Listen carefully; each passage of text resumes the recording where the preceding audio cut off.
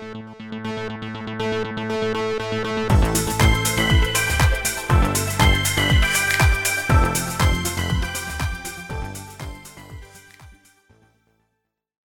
and welcome to the Microsamplify podcast, a partner to the microsampling blog from Neoterix.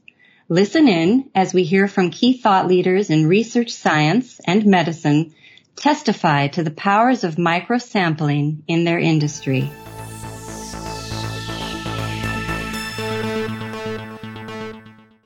Hello. For this episode of the Microsamplify podcast, we are speaking with toxicologist Dr. Christophe Stove, a researcher at Ghent University in Belgium. In addition to conducting research, Professor Dr. Stove also teaches courses at the university and collaborates on public service projects, focused primarily on forensic toxicology.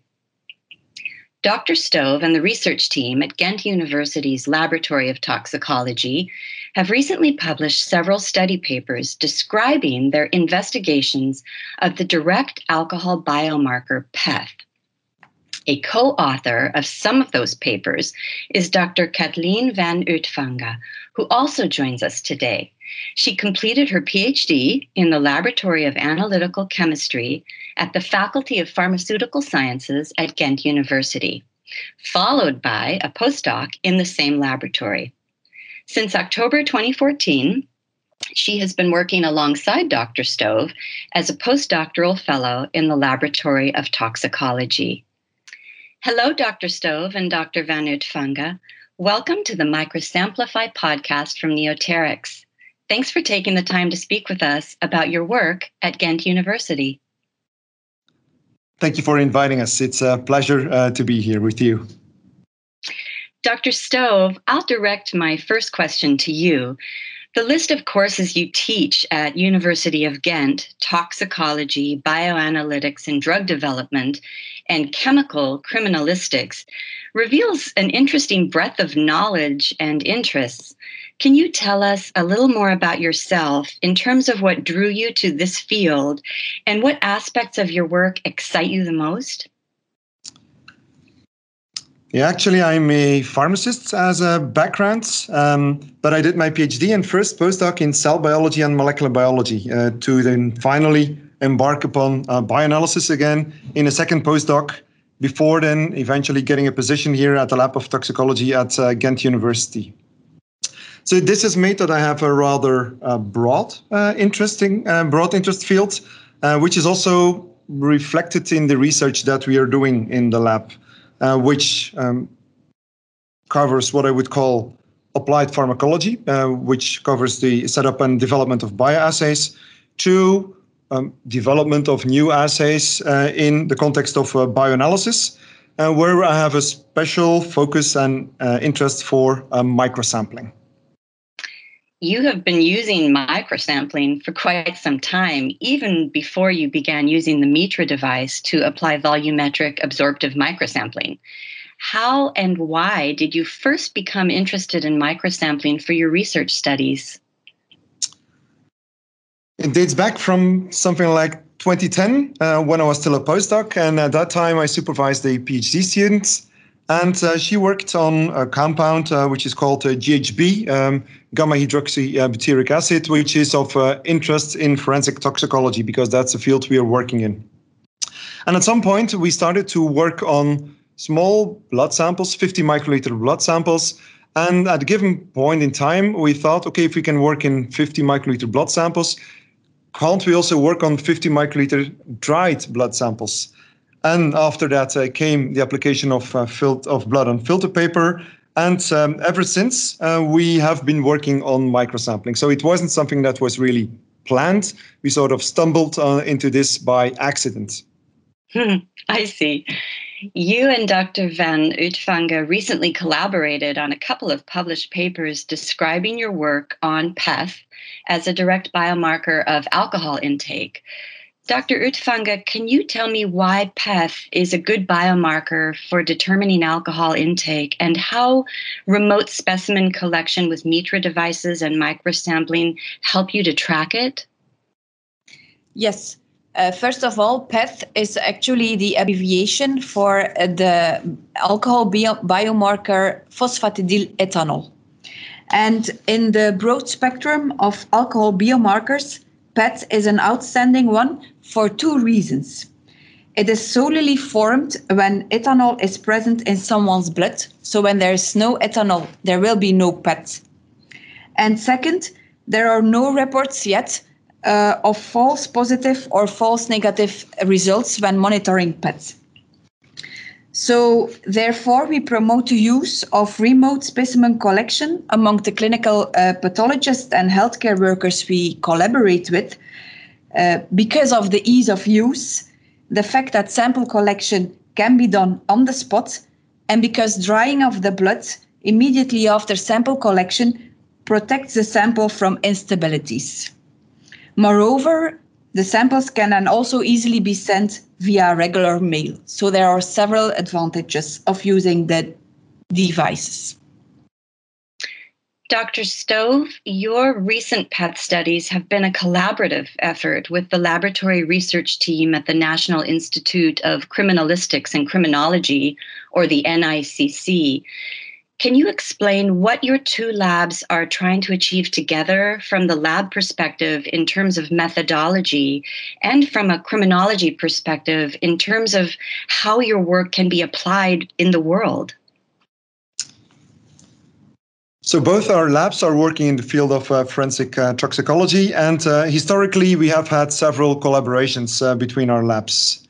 In the context of PEth, we have already collaborated to work on the validity of PEth as an alcohol marker using conventional dried blood spots. And in the framework of that exploratory work, we already made a comparison of the usefulness of PEth and compare that to more established alcohol biomarkers such as ethylglucuronide and CDT. CDT is in Belgium, but also worldwide, still one of the most used indirect biomarkers, but it has quite some drawbacks. And one of those drawbacks is that if it's positive, if CDT is quite high, it is reflecting in many instances chronic and excessive drinking. But if it's not elevated, it doesn't say anything and definitely can't be used to demonstrate abstinence. And because of that, both our lab's missions are actually the same. We aim at providing high-quality services to interested parties. In many instances, this could be the Department of Justice. Also, combining that with what I could describe as education about these biomarkers, meaning that we also try to make sure that the ones that need to take care of the judicial aspects in, for instance, driving and drinking, that they are also aware of the possibilities of alcohol biomarkers. And in addition, collaborating on getting this routine method validated really demonstrated the comparability and transferability of the methods, brings an added value to the reliability of the methods that are running in our labs, both here at Ghent University and at the NICC. Dr. Van Uytfanghe, how portable or transferable is your microsampling method for PEth studies, and how easy will it be for other labs to replicate around the world? For labs who have basic skills in running quantitative mass spectrometry methods, the method should be easily to implement and to copy. In essence, we combine a simplest aqueous extraction of the Mitra devices combined with a liquid-liquid extraction of the PEth from the aqueous phase. Next, the PEth from the extract is measured using mass spectrometry. So we run here in our lab with manual sample cleanup up to 120 samples a day. But the method should also be transferred using robotization, and then in a high throughput lab, it should also be useful. In the manuscript describing the method, we tried to be as complete as possible. So we also described the problems we ran into upon validation of the method, and we explicitly explain the rationale why we do certain things in a certain way. This should save other researchers a pile of work upon validation of their own methods. In addition, as already mentioned by Professor Stove, we performed an extensive method comparison with one of our peers. This proved already transferability of the method, also exposed the Achilles heel of the method, namely standardization and calibration of the measurements. That is really a point of attention. Your work in detecting alcohol and substance use or overuse is so important in light of statistics that tell us that approximately 3 million people around the globe die every year as a result of alcohol abuse. That is roughly 1 in 20 alcohol-related deaths worldwide. Your research team also studies another substance of abuse that leads to nearly 600,000 deaths per year worldwide, and that is opioids. Can you tell us about your opioid studies? Yeah, indeed, we're also working on opioids. And as already mentioned, we have two main research lines in our lab, one involving bioanalysis, which includes the microsampling, the other implying bioassays. And actually, these opioid studies link to the bioassay research line of the lab. In these assays, we use living cells to search for the activity of a certain group of compounds. And we have, for instance, done that for cannabinoids, but also for opioids. And the assay, which employs living cells and is luminescence-based, can actually be used in the lab as a screening tool to find out what biological samples contain an opioid. And this can be irrespective of the identity of the opioid. In a sense, it comes down to the fact that we can identify any known or any unknown, any existing or any future opioids in a biological sample. These bioassays can be used for screening purpose, like I said, but now we also routinely use these to assess the activity of the newest opioids and that are on the illicit market or that are anticipated to enter the illicit drug market. And like that, we can also help regulators to anticipate on what compounds may soon be there. As researchers, you have been innovators in the area of remote blood collection and have shown tremendous success with VAMs in the field. Your study volunteers have an impressive success rate of submitting high-quality blood samples to your lab. In fact, more than 500 volunteers, I believe, recently filled out a questionnaire about their experiences with finger prick blood collection. Are you willing to share the secret to your success with remote blood collection and how you have worked with your study subjects to achieve this? Indeed, we've set up a quite large study in which people that were untrained have performed microsampling using the Mitra devices. And the outcome of this study was quite successful. And this success actually, we think, depends on a combination of factors.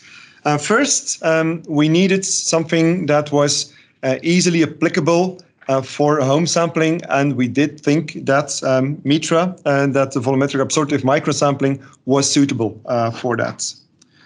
Second, we paid quite some attention to instruct our volunteers quite well. This was via both a video that was accessible, but also via a leaflet and via targeted emails, trying not to overload them with information, but really making sure that they got the information that was important.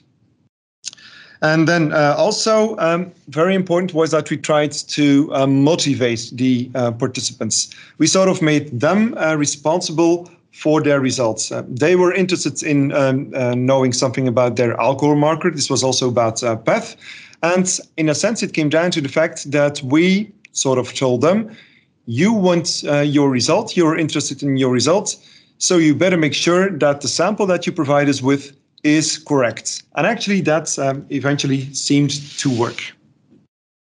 Interesting. So you made them the agents of their own, sort of like a scientist, the agents of their own results.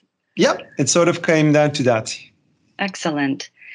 I'd like to focus on the coronavirus pandemic for a moment, since at the time of this interview, we are all experiencing a terrible spike in cases. Has COVID-19 sparked keener interest in remote blood collection among your colleagues and your collaborators? And do you foresee Europeans adopting remote blood collection for future studies in sort of a post-COVID-19 world? Yes, we are aware of studies, for instance, in the Netherlands, where already microsampling is being applied for therapeutic drug monitoring of immunosuppressants. And they had already a smaller project running where patients could send in their samples via regular mail. And with the onset of COVID-19, actually, they saw an increased interest of patients to perform home sampling and send their samples to the hospital. And I think that's something that may be maintained in future, because once someone is convinced of the advantages that's accompanied with this home sampling and with the ease of use, that's something that really can remain there. This is also something that came out of the questionnaire that we performed in the framework of our large-scale study, where we actually asked our participants whether they would find it acceptable to consider a monthly finger prick sampling at home, for instance, in the follow-up of a drug concentration, and the vast majority did say that they would consider this acceptable. And importantly, those were participants that had already done the finger prick, so they knew what was associated with it. They knew what a finger prick actually meant. Excellent.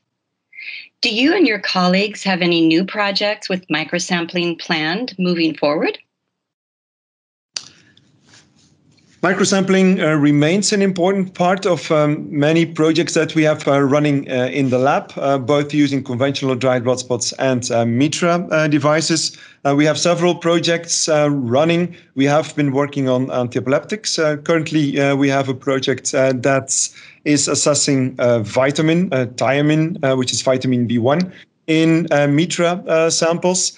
And actually, in future, we hope to perform a quite large-scale epidemiological study in which we want to assess the vitamin status in a larger population. This could be European, but could also be, for instance, in developing countries like in African countries. Thank you, Dr. Stove and Dr. Van Uytfanghe, for speaking with us about how you apply microsampling in your work at the University of Ghent. We wish you great success with your many projects and collaborations. And thanks to our audience for listening to this episode of the Microsamplify podcast, a partner to the microsampling blog from Neoterix.